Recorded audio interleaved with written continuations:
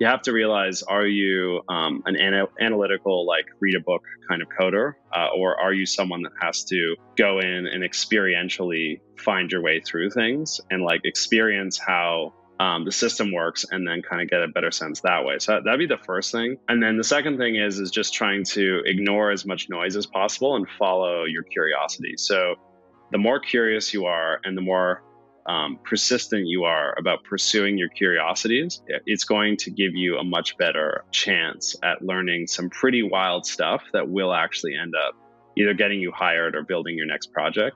So I would just say, like, I learned all this stuff because I was very curious about what was possible. Like, could you build some kind of layer on Ethereum that could transact, but that retained the securities? And that was sort of the question you ask. And the answer is, well, yes, in theory, but now you got to go do it. So then you work with a few people and you actually go do it. And then you go, okay, wow, no, that's possible. So then what else is possible?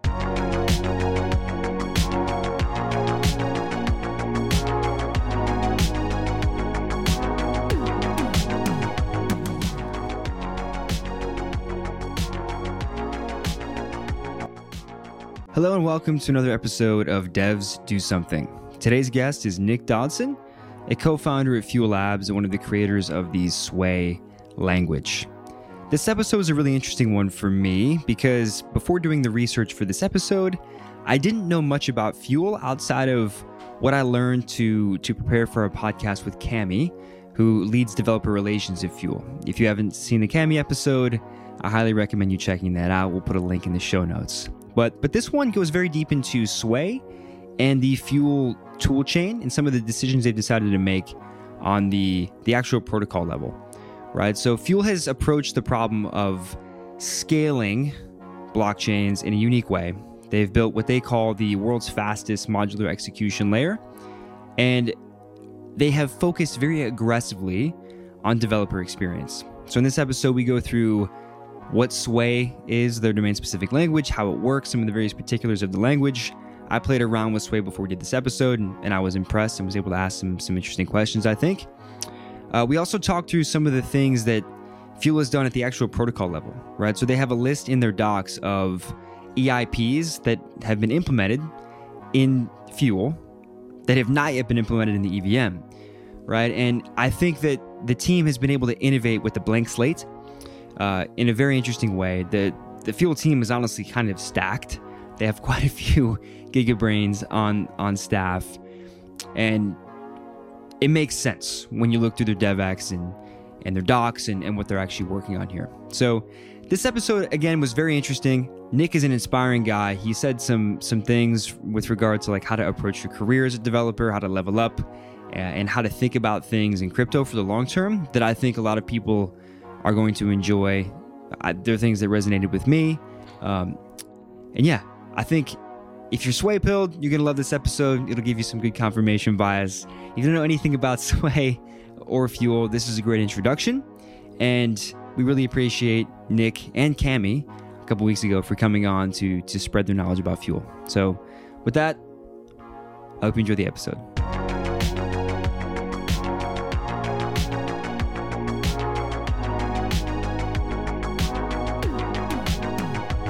Are you a DAO or crypto native business with salaried employees?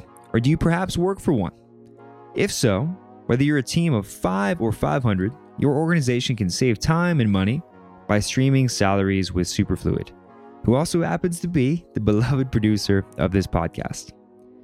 With salary streaming, your management team no longer has to worry about executing multi-sig operations every month or manually executing hundreds of separate transactions to pay their team. Contributors and employees, on the other hand, get paid by the second, which, to be honest with you, is a pretty killer benefit on the receiving end. Those of us getting paid via stream can connect our wallet to the Superfluid dashboard and see our balances ticking up in real time. It's kind of mesmerizing and feels like you're being jacked 10 years in the future. When you're paid in a stream, it flows in perpetuity until your team needs to adjust compensation, which effectively puts Web3 payroll on autopilot. Salary streaming is easy to set up thanks to our recent integration with CoinShift, the leading crypto treasury management platform. In just a few clicks, you can securely set up payroll for hundreds of employees in just a single transaction, all from CoinShift's dashboard. If this sounds like something you're interested in exploring, you should visit superfluid.finance/payroll and book a salary streaming demo today. Thanks to all of our sponsors, let's get on to the episode.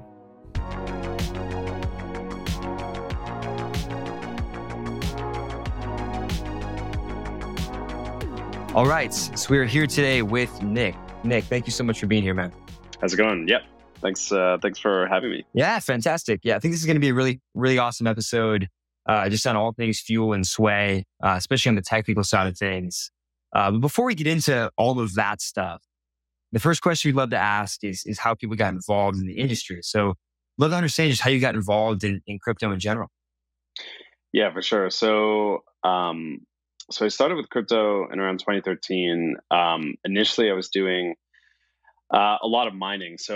That's kind of where I began, just like buying GPUs, clearing out all the stores of GPUs, and running mining rigs in my basement. And I was shipping.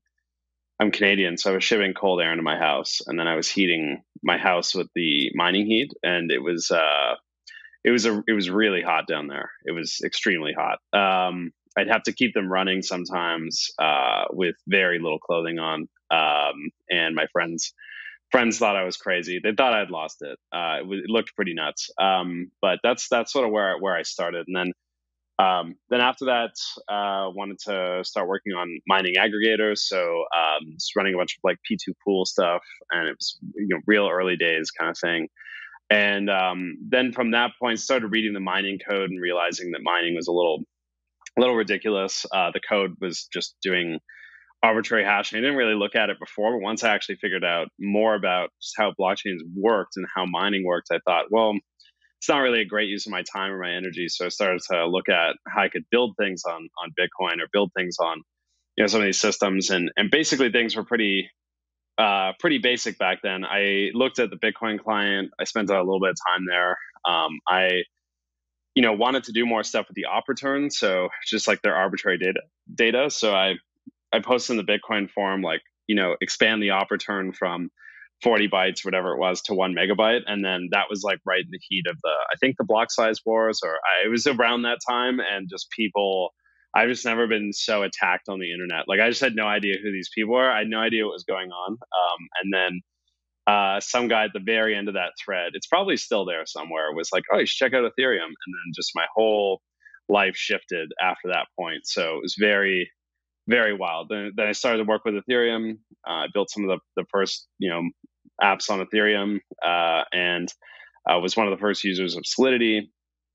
So we're starting to use kind of very early days tooling there. Then I started to work with Consensus a lot more. So I started to work with Joe and everyone there.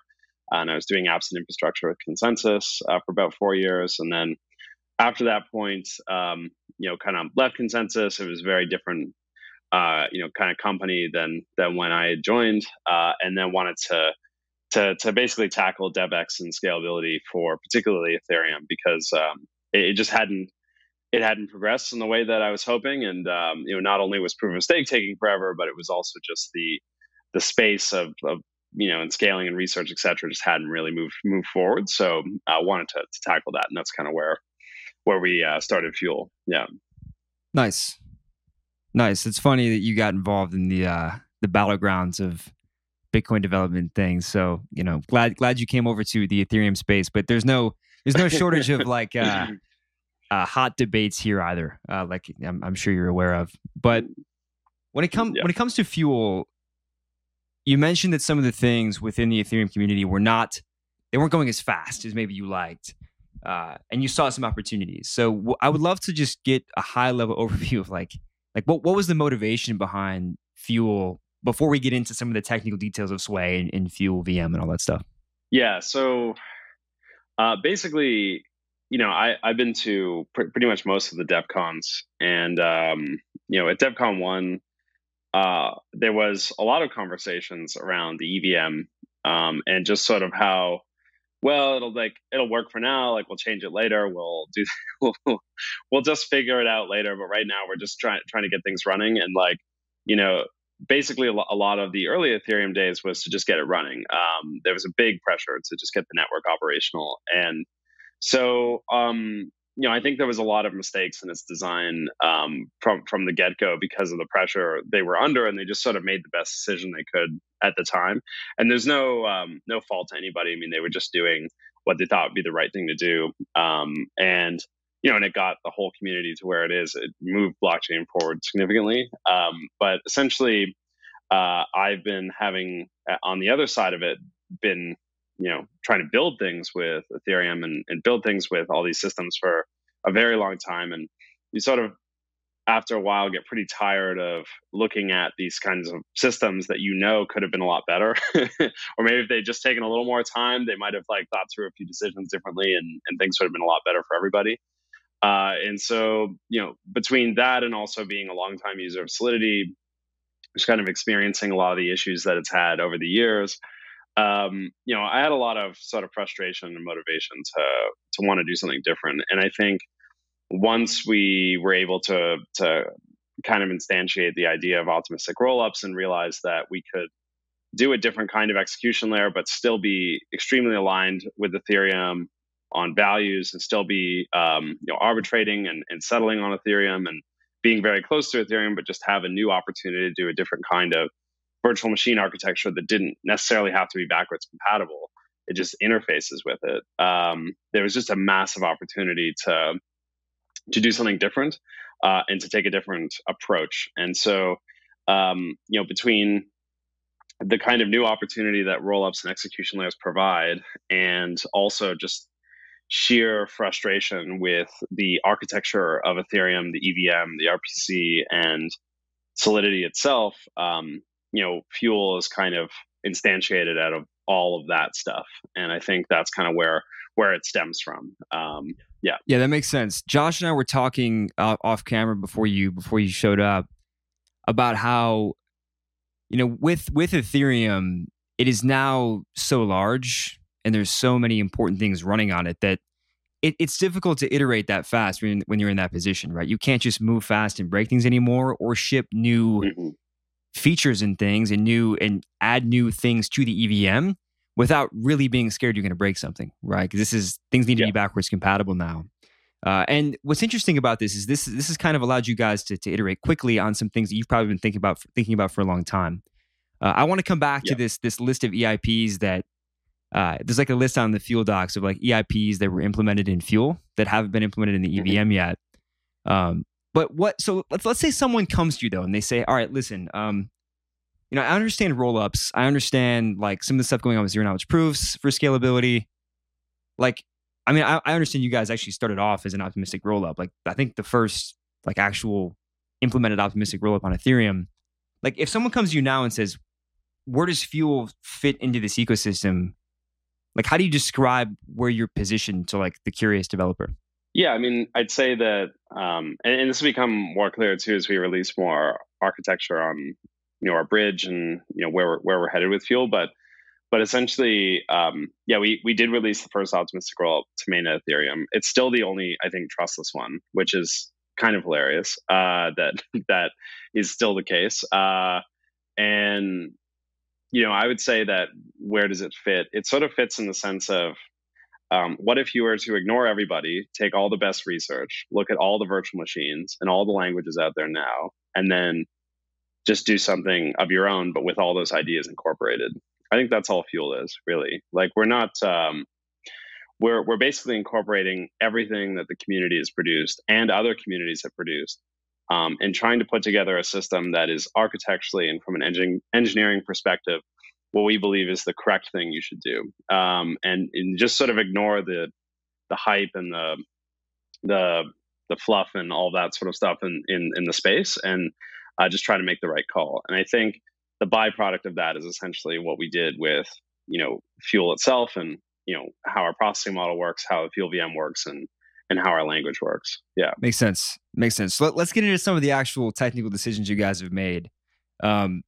The first thing is that there's this emphasis on parallel transaction execution.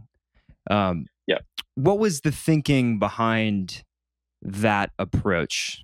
Yeah, for sure. So a few things. Basically, the EVM is pretty bottlenecked onto a single core. Mind you, when Ethereum and everything was being designed, this was less of a concern because just multi-core, multi-threaded processing was not at the stage that it's at now. So, it's totally reasonable that at the design stage of where Ethereum was, that they just felt like, well, this is good enough, so we'll go with it. But basically now with modern CPUs and modern processing, being able to leverage a lot more threads and cores is really critical to opening up the total amount of throughput you can put through your system, and not just like transactions that are basic, but like sophisticated, complex transactions that do a lot of different computations.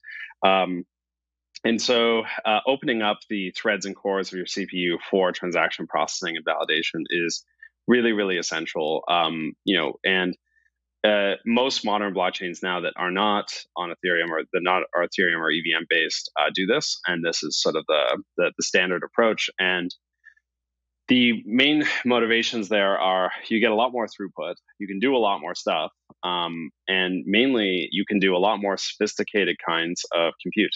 So the kinds of applications you can do are far more interesting than the sort of vanilla applications you typically see, or just kind of more rudimentary computing applications you see with EVM systems. So multi-threading kind of gives you way more capacity and potential, to do a lot of different things and a lot more things. So parallel transaction execution is a big focus for us, and we get that from our UTXO model, and we get it from our block and transaction processing model. Yeah. Nice. That makes sense, and I think you're right in that you guys had the opportunity to look at things from a different perspective and actually implement something like that in a way that Ethereum didn't really have the chance to in the early days when they were just moving fast and trying to get something to work, like you said. Yeah. How about so on the way that the Fuel VM works as well, it's also a register machine instead of a stack machine. What was the reasoning behind that decision? Yeah. So again, when you just get to design things from scratch and you don't have to worry about backwards compatibility, you can factor in a lot more interesting designs into your system that we know can just provide a lot more performance. So stack machines typically use a lot more operations to achieve similar behavior to what a register machine would do. So register machines take up a lot less operations. And this is really, really key because unlike CPU architecture or general purpose computing architecture, those architectures are not priced, whereas blockchain virtual machines are priced machines. So every operation needs to be priced, and resource pricing actually ends up taking up a lot of your CPU, a lot of the actual compute itself. And so you have to be really sensitive to execution, particularly how you do it. And if you can optimize for less opcodes, you're going to get a better result on the computing side because less opcodes means less gas pricing. So really for us, we can achieve the same behaviors as typical Ethereum apps or stack machine apps, but we're going to have way less opcodes to do it. And this actually ends up being super beneficial because it just means less gas pricing and it means more efficiency. So really it's that simple. And this is like kind of known in computer science that register machines have less opcodes to achieve the same kinds of behavior. So they do have a boost in efficiency there. But really that's like a key factor in, Fuel's design. Yeah. Yeah. So when it comes to having less opcodes, right? Is there anything there is this necessarily limiting in terms of functionality? Like, is having less opcodes remove any ability to do things you could do in Ethereum, or is it strictly just less opcodes to do the same stuff? Yep, strictly just less opcodes and better performance. Yeah, nice. Yeah, it's just they're typically register machines are typically harder to implement, and they're more strange and they're less common. So stack machines really easy to implement. It's like compilers 101 or like computer science 101. But register machines are a little more tricky because you have to use a few different techniques to really get them to work well. But when you do get them to work well, then they're fantastic because they're easier to audit, they're easier to look at, and again, they just use less opcodes to do the same thing. So yeah, it's all benefits down the line. And what do you think about building languages for register machines versus stack machines? I mean, I guess if you're using like a sort of system, kind of like LLVM, right? And you kind of just write that back in one time. But yeah, what do you think about like how complex is it to write a backend for a register machine versus stack machine here? Surprisingly, all that stuff it really doesn't matter that much. An engineer figures it out. It's like really not bad. I think there's overemphasis on or fixation. I think this is actually a problem within particularly the Ethereum community because they've kind of made holy the EVM and the stack. It's like stack machine, but it's really like I would just say that from an engineering compiler's perspective, it's not a big deal. The main things are that you just have to think about things a little differently on the lower end, but still most of your compiler fundamentals are still the same. So you still have an IR, you still have a syntax, you're still just doing the similar security and optimization passes you typically do. It's just at that last stage you're not going to a stack machine, you're going to a register machine. But it's really like at that stage, not a big deal. And in fact, even a benefit because register is just way easier to read and they're way easier to analyze when you get like a string of them kind of coming out. So I would say it's again just benefits. Engineers just figure it out. Yeah. Yeah, I've definitely noticed. Sometimes it gets really hard to reason about the stack when you're trying to step through stack machine instructions. Yep. But I mean, so kind of part of the reason that I bring this point up, though, in particular, and maybe we can get a little bit more into this, under the like sort of sway section of this, but I think kind of the idea with particularly like the Yule pipeline on the EVM was that basically any high level language could target Yule as a sort of intermediate language, and then basically we could all take advantage of the same optimizer, right? But in reality, it's not that, right? Solidity is just now migrating over to the Yule pipeline. Viper doesn't use it at all. Obviously, Huff doesn't use it. That's a completely different thing altogether. So, do you think it's going to be a similar situation with Fuel? As of right now, as far as I know, there's only a single language for it, right? That's Sway. But as more languages, do pop up over time, do you expect them to all kind of use that same pipeline, or do you think maybe it'll be a bit more fragmented? Yeah, I mean, I think the vision for Sway is actually to be the blockchain language. So the language and compiler pipeline you'd use for all blockchains, not just for Fuel. So the broader vision for Sway is that it actually is a fantastic language to target something like Yule or the EVM. And it'd also be a good language to target Move or to target Solana. And the Fuel VM is just where it starts in terms of its target. But the main idea is that we're seeing a lot of teams build and rebuild essentially a Rust-like language for blockchains or some kind of facsimile language to target blockchains when, in fact, I think they probably won't maintain them. They probably won't care about them beyond a certain point. It'll be hard to tool them. And from our perspective, everything we do is modular, both in our conceptions of where blockchains are headed, but also in the conceptions of how the compiler will work. So all the security and optimization passes and backends you'll be able to swap out, and you'll be able to put on your own syntactic sugar. So if you wanted to do a Python-like top end for Sway, so it feels like Python, but it goes down to Ethereum, you could do that and you'll still benefit from all the advancements there. So Sway is currently working on a Yule backend, so it's happening. The idea there is again, if we're going to do all this work to build this language, we might as well make it as maximally flexible, modular, and useful for the community as possible, instead of just targeting the Fuel VM, which is still niche, but is in our case easily arguably a much better VM than most VMs out there. Yeah, I love the ambition there. I had not heard that either said by you and my research or the rest of the Fuel team. Maybe I just didn't look hard enough, but the ambition to make Sway something that is the blockchain, not I guess agnostic, like language that everyone uses. That could be really, really powerful, right? That is a good pitch for people to learn Sway, I guess, if people needed another one, I guess. That's fascinating. What I was gonna ask you is why build a domain specific language for Fuel itself, but it sounds like your ambition from day one was larger than that, no? Yeah. Oh yeah, 100%. I think the thing is if you're gonna do a DSL, you do it right for your own system first. But in just doing it for blockchains in general, typically blockchains do share a lot of the same optimization needs and security pass needs anyway. So really, just if you want to make it maximally valuable for everybody, that's sort of the way you should go. Yeah. Yeah. When does, I mean, I've seen you say, somebody actually asked this in the question I put out about what we should ask you. Someone asked like, when EVM, right? When is Sway going to target the EVM? And I guess one more macro question for you on that is how difficult is it to target these different environments, right? When it comes to the EVM, like the Cosmos environment, like what goes into that? on your end? Yeah. Yeah, so there's kind of a few different factors. One of them is you do have to do a standard library port.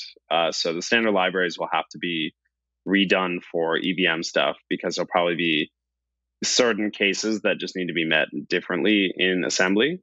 But aside from that, you just have to switch the bit architecture. So our bit architecture is 64-bit, which is far more reasonable. Whereas, like, if you're going to target Yule, you'll probably have to switch that over to a 256-bit architecture. So the word size goes up, but that's just a configuration setting in the compiler. So I would say it's really not that bad. We are hiring people to do it because we do think it's extremely valuable. It also, I think, further demonstrates our like Ethereum alignment as well, which is just sort of a big piece of fuel. But yeah, I would say it's coming. And again, I think you're just not going to get a compiler of the same sophistication and kind of like clarity, structure, and safety as you will with Sway. So for us, like yeah, I think it's coming. Basically, the EVM stuff is coming, and it's pretty important for us as well. Yeah. Nice. Yeah. Now we can get a little deeper into Sway here. We have some questions. So we've asked some people that are interested in languages here about assembly and the usage of assembly, and is using it something that reflects positively about language or not. And we'll follow up with a question about that in a second. But yeah, I think one thing Josh wanted to know, and Josh, feel free to rephrase this, but are there any particular uses for using Sway's inline assembly? I think Sway does have inline assembly, unless I'm just completely missing something here. Yeah. What would that be useful for in your view? Like, what do you see that being used for? Yeah, so on the more like philosophical question of just using assembly, I mean, if a compiler is really good, you shouldn't really have to use assembly. So I think that's the first thing. I think basically, we'll work to ensure that you'll never want to use assembly in Sway unless it's really specific. So you shouldn't have to once the engineers do the rest of the kind of the normal optimization passes that we want to integrate. So I would say that's the first thing. But if you are going to use assembly in terms of why would you use it or why would you want to use it? Well, there's a few things. I mean, one is maybe there's odd case specific optimizations that you wanted to do that the optimizer isn't doing yet. So that would be a case for using assembly. Or there was just specific techniques you wanted to implement that were really high, like high sensitivity, and you just wanted to be able to kind of get in there yourself and just do some assembly over it. But I wouldn't say there's any like particular case that you should really, really be doing it. I think if the language and the compiler is working really well, there shouldn't be any significant gain to doing it. And honestly, the fact that teams like the OpenSea team went in and did all this assembly work just to be able to eke out some more efficiency on some of the implementations is kind of like the state of affairs with Ethereum, particularly when it comes to making things more efficient. Like, it's sort of sad, and Solidity should be doing those passes, or conceptually the language and compiler should be doing things that give you that result. So that's kind of the 2 cents of just using assembly in languages from my side, I would say. Yeah. So actually, kind of two things here. Funny enough, you kind of already hinted at what your answer is going to be for this, but I mean, would you consider, at least in the context of VMs with like these priced opcodes and things like this, would you consider the usage of assembly kind of a necessary evil, or is it basically a failure of the compiler to actually like give you what you're looking for? Yeah. So unless you're building a standard library, it's a failure of the compiler. So like, really, that's why would you touch assembly? You touch assembly when you're building a standard library over a VM, the specific case, and that's it. So that's why you use assembly, or you're a compiler engineer literally working in assembly. So I would say that would be the cases where you want assembly. And mind you, I've done a lot of assembly work. So like, I've done a lot of assembly work building multisigs. Like, I have on my GitHub like a 311 byte multisig that's EIP 712 compliant, and it's weighted. It's got all sorts of things with it. Like, Nick Johnson was very close to using it for ENS, but it just like didn't have the auditing, so he went with Gnosis Safe. But that could achieve the same exactly what you do with Gnosis Safe, but without all those contracts, just one contract. So I I understand the value of doing assembly, but I shouldn't need to do that. You know? Yeah. Right. Yeah, that's it's funny. Actually, the person who kind of put me on to learning Sway and learning a bit more about Fuel, he gave me a lot of hell about that. He's like, dude, you shouldn't have to write Hoffman. You just shouldn't, right? But No. okay. Well, but one more thing on this though. Mm-hmm. So I spoke with the Solidity team, pretty recently about there's a lot of discussion around this transient storage that is maybe getting pushed through to the EVM. The problem is, this is a new data location, and in a high level Solidity, you have to specify like where your data is. So really, like what this would boil down to is, anything that you want to do with transient storage initially has to be done. It's going to have to be done through assembly. Like they'll support that in Yule, right? And you'll be able to do that in inline assembly. But in general, like you're not going to see like a transient data type for quite a while, I think. So, do you think? I think one of the use cases here is kind of being able to experiment with and try the new features of a VM or a language early. So do you see that being something that maybe would be a use case for assembly with Sway? Like let's say a new feature comes out and let's say it's just going to take forever to implement, right, on Sway. Maybe like assembly is kind of that bit in the middle. What do you think? It should take like a day to implement the assembly needed in the standard library, and it should just be available in the standard library. I just can't see why that would take a long time. Again, I think that's a total failure of the construction of the language itself. It's really sad. Like it's a few other opcodes. Just using a bit of assembly, sure, you might need to conceptualize some things, but I don't actually think it's a big deal. Also, on the point of that, like the whole thing with us approaching those little things like transient storage and stuff like that, it kind of sucks too, because even with the Fuel VM, we have different conceptions of things in terms of how memory works and stuff to allow you to not have to use something like transient storage, like particularly passing things like, you have a bunch of stuff written to memory in a certain case, and then being able to read that later in another call frame or another area of the execution. The Fuel VM is really good at that, because the Fuel VM just says we have a global memory read, but each call frame has local segmented writes. And that allows you to do things like, pass over a ton of data, or have more.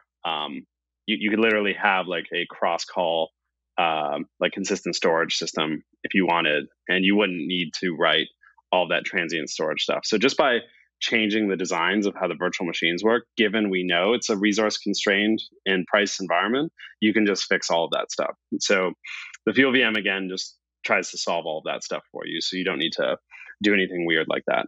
Yeah. Right. Yeah. The global memory I think is really interesting. Like it's such a simple improvement, right? But it makes so much sense that you should be able to read memory from other contracts, sort of within that same frame. So I love it, man. I love it.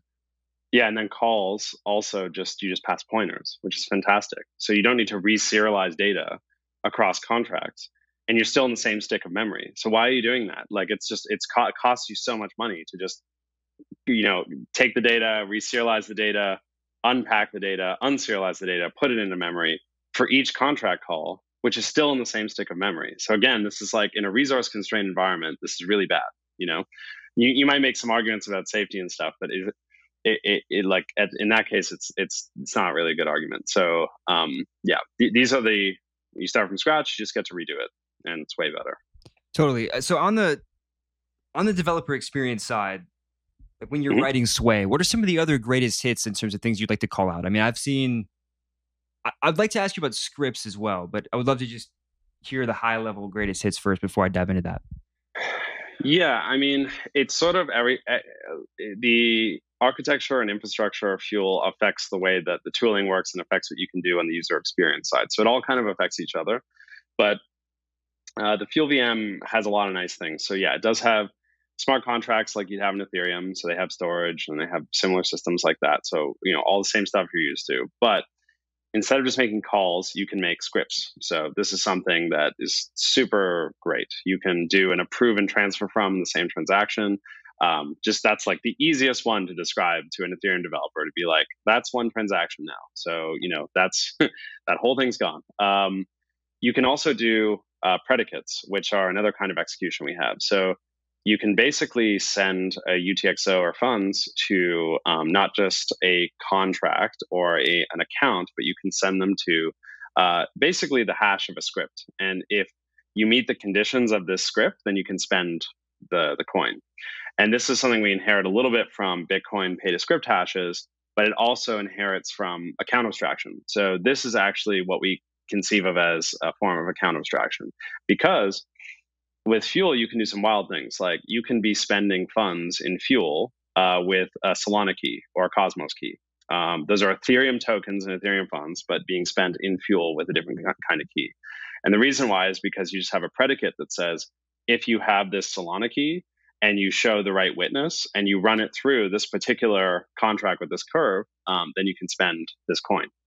And so you can literally design stuff like that. And because as well, Fuel exposes the entire transaction in memory upon execution, these predicates can restrain what the transaction is that's going to spend it. And so you get to do all kinds of crazy stuff with that. So you can do accounts that are like multi-sigs. You can do accounts that are like Solana accounts or like Aptos accounts, for example. You do all kinds of stuff like that.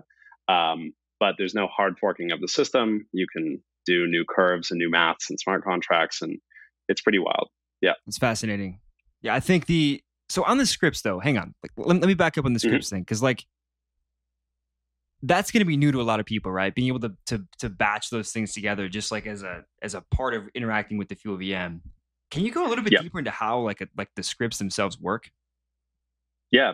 So basically, just like an Ethereum program, you would write a program which is just a single function, and when you post your transaction, there's two kinds of transactions in Fuel. There's creating smart contracts, and then there's so you put the bytecode in, it creates the smart contract, and then you have a script, which is just posting the data of a program that just runs when the transaction's posted. And the script can make calls, so it can make calls to contracts. It has unified memory execution environment, so you can make a bunch of calls, do a bunch of math, consider a bunch of factors, do a bunch of other calls, and basically, it allows you to kind of do all the nice user experience things that you'd like to do that you can't do. So, for example, with Uniswap, a lot of the contracts are routing functions, and you kind of see that in the way that they work. But if you just had scripts, you wouldn't need all these fancy routing functions. You would just need the endpoints of what you want to affect, and then you'd just be deploying scripts that can just go in and do the things you want to do. So unlike Ethereum, where you have to throw things through a bunch of single message sender like transactions, and go to a smart contract and change the delegate, change who's calling what with things like delegate call. With Fuel, you can just do what you want to do with scripts. Yeah. Cool. Yeah. And so making sure. Sorry, I was just going to say the UX implications of that are fascinating. But go ahead, Josh. Mm-hmm. Yeah, no, this is a really, really interesting idea. So a couple questions on it. So one, just making sure I understand. This is a piece of bytecode that gets deployed to the chain, and then it's executed, and then it's dropped, or does it stay on the chain for other people to interface? It's prunable. Yeah. So if you want things to stay on the chain that other people can interface, that's a contract. So you just deploy a contract for that. Yeah. Gotcha. Okay. And so, and I assume like any let's say any computation that happens within your script that isn't explicitly a contract call, that's all payable with gas? Yeah, so you still have a similar kind of gas metering that you would do with Ethereum, but we do get to do some gas pricing. We can basically do different styles of gas pricing, but you could just imagine it for now, for sake of understanding, just that it would be similar to Ethereum. So yeah. Awesome. Yeah, I really like the idea of scripts. I think that's going to be a big one. For sure. Yeah. So on gas pricing and paying for transactions, you guys have a really interesting model for native assets. Like you can basically initialize other native assets and use other assets as native assets and use them. How does that work, right? Because when I was first reading your docs and things and thinking through that, like, is that meant to be the analog on Fuel for like an ERC20 token? Are tokens still meant to be contracts? Like, how do you can you just explain the native asset bit and how that works? Yeah, for sure. So with Fuel, basically, every smart contract you deploy can mint its own kind of token. And that token can basically be spat out. It's a fungible token. It can be spat out of the contract and then become UTXOs. So the reason why you want this and why it's really good is with typical blockchains, you do need to pay fees. So you do need a native asset system to be available to do things like paying fees. In this case, would be paying the block fees. So that's the first thing. But the second thing is you want fungible tokens to be able to benefit from all the native optimizations you get from a blockchain client. And so in Ethereum, only one token gets native benefits on transfer, which is Ether. And it just sucks because you're sitting there and you're going, well, why is it 21,000 gas for me to send Ether around and then to send a token around, which is functionally very similar to anyone else, it costs far more. And the main reason why is because you have to deploy a contract, you have to account for all the merkleization in the contract and the stake costs and everything, and then it basically just hampers the cost of doing fungible assets in the blockchain itself. So with Fuel, smart contracts can mint their own NFTs, burn them, and create them and shoot them out of the contracts. And it gives the developer a lot more feature functionality for creating fungible tokens, which is a huge portion of what blockchains are for. And so all tokens get first-class properties in terms of processing and fees. So it's a really nice value add for just tokens themselves. You're going to experience a lot of cheaper fees because of that. Yeah. And so what about what about like, let's say, a special functionality in tokens? Like would I be able to create a native asset, let's say, that has like flash minting or maybe some other like custom logic that isn't necessarily just mint and burn? Yeah, so the smart contracts can mint and burn these things internally within the contract. You can design whatever you want. So you can design whatever accounting mechanisms you want internally as assets enter a contract. But when the assets are taken out of that contract state, you can literally think of it as the asset is leaving the state of that contract, and now they are an atomic token piece that is sitting in the chain. And this gives you this basically reduces the cost significantly. You can still build a vanilla ERC20 token or 721 token in Fuel the way you would do it with Ethereum. But the thing is, developers will get another API, which is this native asset API. They can shoot these tokens out of the contract. And then basically the tokens are free to be fully transferable, but they're simple. They're just atomic UTXOs, similar to what you would see in Bitcoin. The difference being that when they're sent out of the contract, you can do some weird things like send them to a predicate, which might constrain the spending conditions on that UTXO potentially forever. Because the spending condition could literally say, you can spend me if you recreate me again as another thing that has the same conditions. Like you can do some really strange stuff like that. And that allows you to create some pretty wild designs that, again, on the state side, which is very important for blockchains, is extremely minimal. So the state processing element of doing native asset transfers and doing predicates is very small. It's literally one read write out of a database, so it's fantastic. Yeah. Right. Yeah. I mean, I don't want to jump the gun or anything, right? But I think I definitely don't see this sort of like contract token really taking off the same way, in Fuel that you see in the EVM, because in the EVM, like you don't really have an option, right? Like you have to do an ERC20 token if you don't use Ether. Whereas like, here, I mean, you would basically need some kind of callback system or, this sort of approved transfer from pattern, right, to even get the same functionality. So I think that's a pretty good design choice there. I think like having other assets. And not just that, when you make them native, you can do some other strange things. Like you can literally put them through the call. So if I call a contract in Fuel, instead of being able to just push ETH as value, I can push any native asset. So just think of all the reduction in complexity that gives you when you could just make a call and shoot a token into a contract, like of any color, of any kind, So it changes the way you think about tokens because now across all the call system that's available to you as well. And so it's another way for tokens to enter contracts. And then transactions can feature many inputs, many outputs, so many different kinds of tokens in and out, with many different kinds of witnesses and different kinds of spending conditions. So really, Fuel's transaction design is fantastic for this as well. You can have a transaction that just pays like 200 people with 200 different kinds of tokens. You could do that in one transaction. It's like really cool. That's a much nicer design. It gives you a lot more flexibility as a developer than what Ethereum would typically do. Yeah. Super cool. And then, so when it comes to these native assets, can you also pay for like transaction fees in these native assets as well? Yeah. So right now, all the base sort of system we're going to ship will be paying fees in Ether for various reasons, like cryptoeconomic reasons. But you can, there is a way to spin up private mempools, and private mempools will allow you to basically send transactions for whatever fee. As well, you can also do some strange things like, if we can get order book systems on Fuel really nice, there could be a case where you send a transaction to an order book first, it gets processed there, and then in the processing of that transaction, they swap it out for fees, and the block producer gets paid in what they want to get paid in, but the fees are still paid.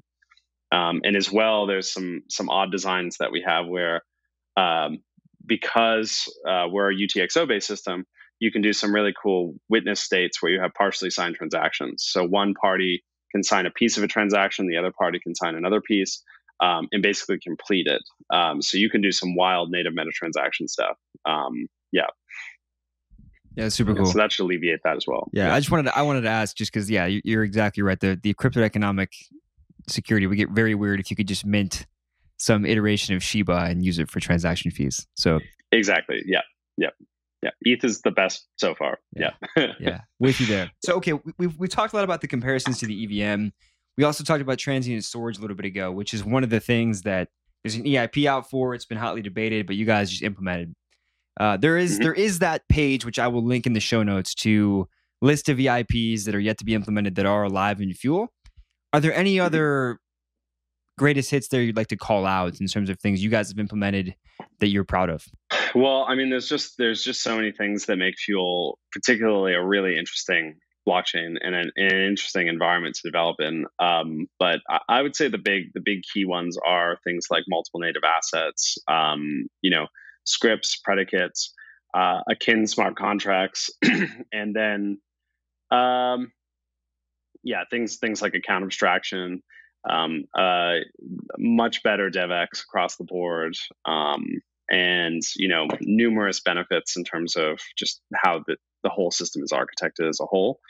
But yeah, I would say that's what comes to mind right now. But there's certainly a lot of things. Yeah.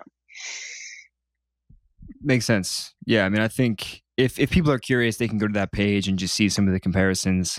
Yeah. One question for you that some people might raise is either criticism or pushback on the things you're saying, because I mean, Fuel seems great. I've experimented with Fuel. Sway seems great. I've experimented with Sway. Fuel seems great. One thing that Solidity has is a lot of auditing firms. It has a lot of security experts, people that have seen things over and over again. How do you think about smart contract security when it comes to Sway and what you're working on? It seems like Rust, the Rust inspiration there probably helps with this, but would love your take. Yeah, so it's a few different levels. So the first one is, because we redesigned the virtual machine, we designed for removing all of the nasty edge cases that present a lot of the security problems you typically see with Solidity and EVM. So that's the first thing. So the virtual machine, by construction, is much safer. There's a lot less edge cases. Every opcode's been designed in such a way to factor in these kinds of edge cases. So that would be the first thing, is the architecture itself is much more conducive to a safer build and a safer environment. So that's the first thing. Second thing is, on the language side, the compiler is being designed with all of these security lessons in mind from what we learned from the EVM, but also to play off of the design of the virtual machine. So we are very lucky that we get to look at what's happening in the space and make modifications to the virtual machine or the compiler at the same time to be able to give us a safer system. So like, for example, we modified our storage opcodes to basically tell us, is the value I'm getting out of a contract storage 0, or is it instantiated or not instantiated and the value is 0? And that little difference would have factored and filtered into the language, which would have prevented something like the Nomad hack, for example. So those little things we get to do that you don't get to do when you're designing with backwards compatibility in mind. So I would say that on the level of safety, the compiler, by virtue of like its Rust design and Rust philosophy, its closeness with the virtual machine that it's building for, and as well just the ability for us to make these kinds of changes makes the whole thing a lot safer. And even having things in the standard library like reentrancy guard right away, and then having the compiler warn of reentrancy would have prevented a lot of stuff. And then lastly, on the auditing firm side, we already have 3 or 4 auditing firms already that are basically on the sort of sway pill already. And I would just say that all of that stuff isn't really an issue. It's more like the auditing firms, there's first of all a lot of them now, way more than there was before, and the market's completely shifted than it used to be. And auditors understand fuel and sway way more than you think they do.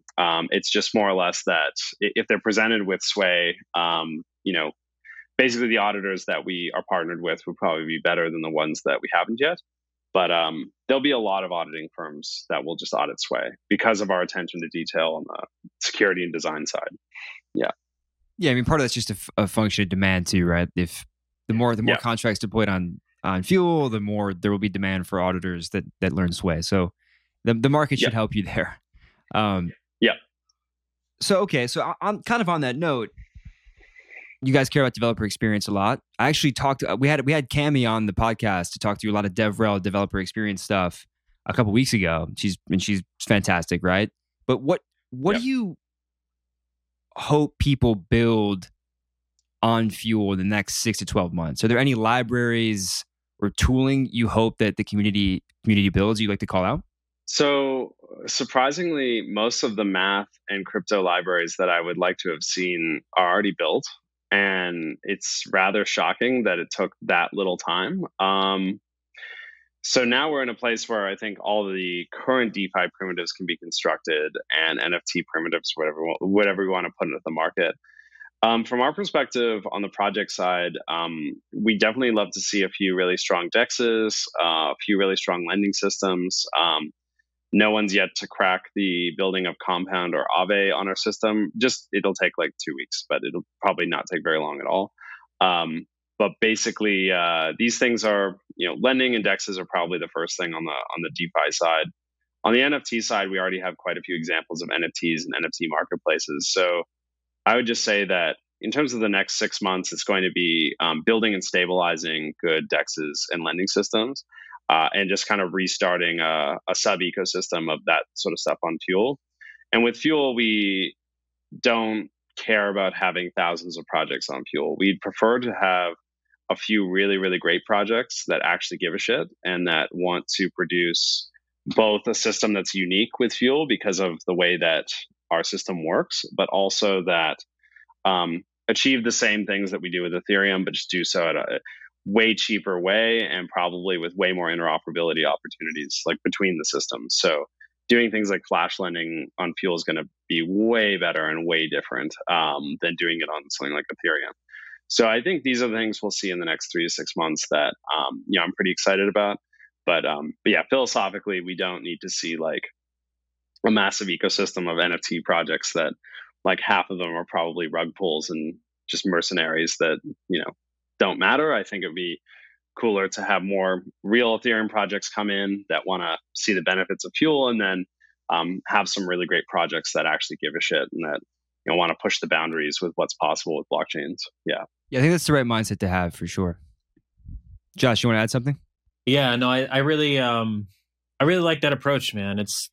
I feel like it's just about everything out there, right? It's trying to push, like, look at all these projects we have. Even I hate to do a call out here, right? But even the Aptos, right? Like the ecosystem picture that was just like hundreds of these things, right, on launch, and it's like, okay, that's cool, but You know, how many of these are getting used? Like how many of these, like, you know, like what's really pushing the boundaries, and even just taking advantage of that system to its fullest potential, right? I mean, there's some unique things going on with these Move blockchains, but yeah, that you could kind of take advantage of. But yeah, I'm really looking forward to seeing some of the weird and funky stuff you can pull off, you know, with the Fuel VM. Yeah, and I'd also say too that you know, like I've talked with some of those projects, and basically with about 5 minutes of conversation about Fuel, they'll just build it on Fuel too. Like there's no allegiance at all.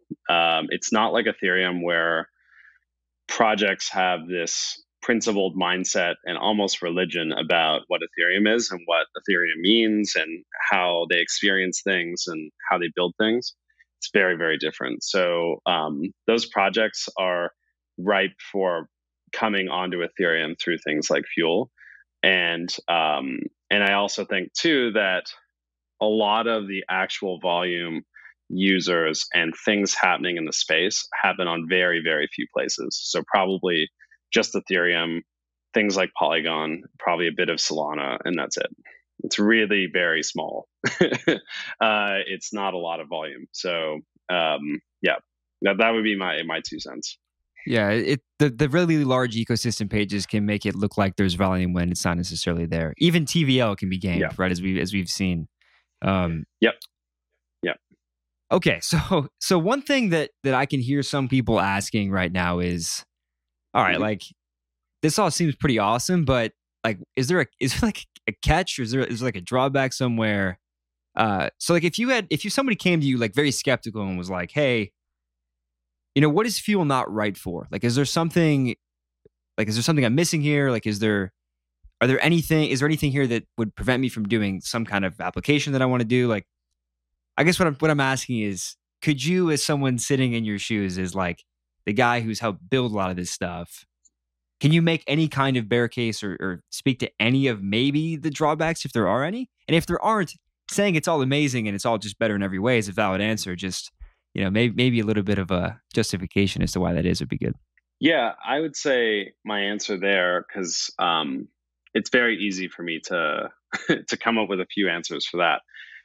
Namely, because there's only 2 or 3 things I can think of, which is basically with Fuel, we spend a ton of time on just the engineering and the principles of what we're trying to get done. So we're coming from the Ethereum ecosystem and all of the work that and the research that's been done there, and we're building a better system. That means that it's not going to be compatible or interoperable with what you use existing. So you have to rebuild everything. So you already have to be kind of a glass eater to want to do this. You'll have to rewrite things. You'll have to learn some new things, but you're learning the cutting edge of literally everything. So you have to remember that we factored in all of the designs. So the Move VM, Solana, Wasm, MIPS, like EVM, everything into this system. It's designed with many, many different intersecting factors in mind. So you're getting the best, but you're going to have to glass eat a little bit. Mind you, most of our engineers, like something like 55 of our engineers, work on DevX only. So basically, the DevX will reach a point where it'll be significantly better than your most premium experience you're going to get on any other blockchain. And they'll just keep getting better and better and better. Like they'll get more cohesive and they'll get smarter. And the developer experience will be unrivaled, probably within like a 6 to 8 month period. It's already better in many ways now, but it'll get much better. So we're just spending all of our money and time on DevX, basically. And then in terms of the negative bear case for a project is, yeah, you're going to have to glass eat. And then secondly, if you're just looking for, you know, kind of VC funding and BD, and that's what you're designing your project around, then building on Fuel is going to be tougher for you because this is a new kind of execution layer. It's a new kind of zone on Ethereum. And it's not going to have, you know, it's not going to have all of those projects just floating around beside you. So when you're building on this stuff, you're building on it because you genuinely think you can leverage the tech in a different way, and you philosophically believe this is the right thing to do. And I think that's really the harder choice you make. But the projects we have on Fuel are way more ideologically and philosophically aligned to that. And we're way more happy to have them because, you know, if you go build something for the EVM or some of these other ecosystems, like you basically just totally locked in. Fuel gives you an execution layer approach, which means we can deploy other execution layers with different security properties and configurations that give you a lot more options as a developer. But it'll take some time for us to get to that. Yeah. It's a very good answer. 55 DevX engineers. Holy shit. That's wild. That shows priority though. I mean, God, it makes sense, right? I mean, I don't know if it's easy to see like how many engineers are working on what at different projects like this, but that seems like it makes it very clear what your priorities are. And I think that's really cool. Yeah. And things like the docs and the DevX experience will continue to improve every day. Like if you're using Fuel right now, it's like rapidly breaking because we're rapidly just like adding and changing things. But it will get to a point where I think it'll just be like an exceptional experience to ship something. And it takes a lot of effort and time to get to that point. But basically that's sort of what we're aiming at. We have very like clear vision of how we'd like that to happen. Yeah. Very cool. Okay, I think that's all the questions I have on Fuel. I don't know if Josh has any more, but as we wrap up today, I'd love to just ask you a couple questions personally about your engineering career and how you like approach getting better and all these different things, right? So one thing we like to ask people is like what have you done throughout your career to level up as an engineer? I mean, obviously you've worked on a lot of different things, but would love any advice you can give to people that are looking to get better. Yeah, so I mean, I'm really a hacker. Like, I'm a philosophy dropout and a musician. So I'm not going to be the best to give you conventional advice about computer science. I've sort of learned everything I know about engineering and computer science because I wanted to do something. And to get to doing something, I had to learn all that other stuff. So for me, I come to things in a very strange way. And the way that I code is much more lone wolf and emotional than it is in like an analytical way that you would do a large social coding project, even as Fuel is configured now. So I would say that you have to realize, are you an analytical, like read a book kind of coder, or are you someone that has to go in and experientially find your way through things and like experience how the system works and then kind of get a better sense that way? So that'd be the first thing. And then the second thing is just trying to ignore as much noise as possible and follow your curiosity. So the more curious you are and the more persistent you are about pursuing your curiosities, it's going to give you a much better chance at learning some pretty wild stuff that will actually end up either getting you hired or building your next project. So I would just say like, I learned all this stuff because I was very curious about what was possible. Like, could you build some kind of layer on Ethereum that could transact, but that retained the securities? And that was sort of the question you ask. And the answer is, well, yes, in theory, but now you got to go do it. So then you work with a few people and you actually go do it. And then you go, okay, wow, now that's possible. So then what else is possible? And in doing that, I picked up a lot of computer science, like just even doing that. Even just being around John, you pick up an immense amount of computer science. So I would just say like your curiosity is your best sort of weapon to becoming a better engineer. And then just you have to stay super persistent and be ready for bazillion bugs and trial and error. And then nothing is really wasted time. Like if you spent a bunch of time making a really dumb game, but in order to make it, you had to learn a bunch of insane things, it's not wasted time. So like you'll go use a lot of that stuff in your next project. And in the next project, you'll be amazed at where it surfaces. And you'll be like, oh, well, that's actually easy for me. So I would just say it's like persistence and curiosity would be your biggest weapons there. And that's at least how I approached it. But I came to these things in a very unconventional way. So I really shouldn't be doing any of this stuff. I just am. I just find myself in these positions. And then now it's like, okay, well, you can put your own spin and take on it. Yeah. It's really, really cool. Is there any bad advice out there that you see being given to either people like yourself or younger engineers that you just think people should be more aware of? It is bad advice? Yeah. I mean, I think it might not be advice, but just like, oh, I'm going to go work for Google at Amazon to have that on my CV so I can go get hired somewhere. That would be bad advice. You should look at the world and what you're capable of, and then look at the most exciting thing you possibly work on, and then go do that. And if you can't get hired for it, then learn how to do it yourself and build some facsimiles of it, put it on GitHub, and then go get hired, because then they'll hire you.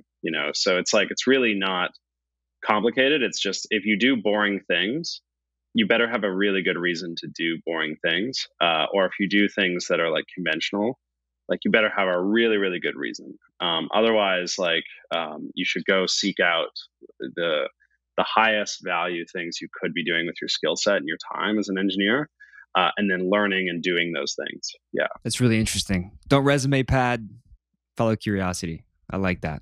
Yeah. Yeah. I like that. Awesome. Nice. So final question. We ask this to everybody, right? This is way more high level, but what do you hope over the course of the next decade or two that we accomplish as an industry? Like, what does success look like in the macro for you, if you've thought about that at all? Yeah, in the macro sense, it's pretty simple. It's just philosophically speaking, and I am a philosophy dropout, so I'm kind of a professional at this.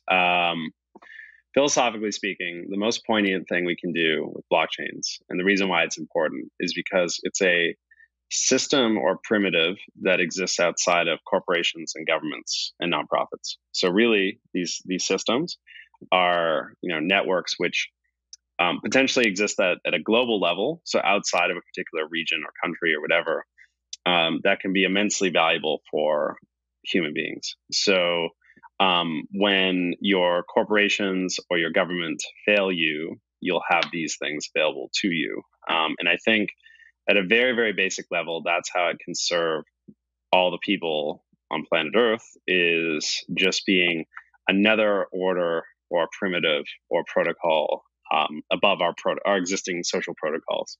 So I would just say that if we're successful at that, it would just be that if over the next 5 or 10 years, 3 or 4 governments collapse and a bunch of people leave those countries, and we're able to get their money out because of crypto or their wealth or their value, or be able to still continue on even under collapse, then the system has served its purpose, even if it's just a few people. So I would say that would be the most maximally valuable thing crypto can do, other than just recreating existing financial primitives, but outside of regulatory spheres, etc. I think the real core of it is there's something philosophically very, very different about this, and you feel it. You might not be able to express it, but you certainly feel it. And so I think that would be, from my perspective, the most important or valuable thing we could do. So just having that fail safe for people, just in case a bunch of corporations or a bunch of governments fail them. Yeah. Nice. Amen to that. Well, Nick, thank you so much for coming on. Cool.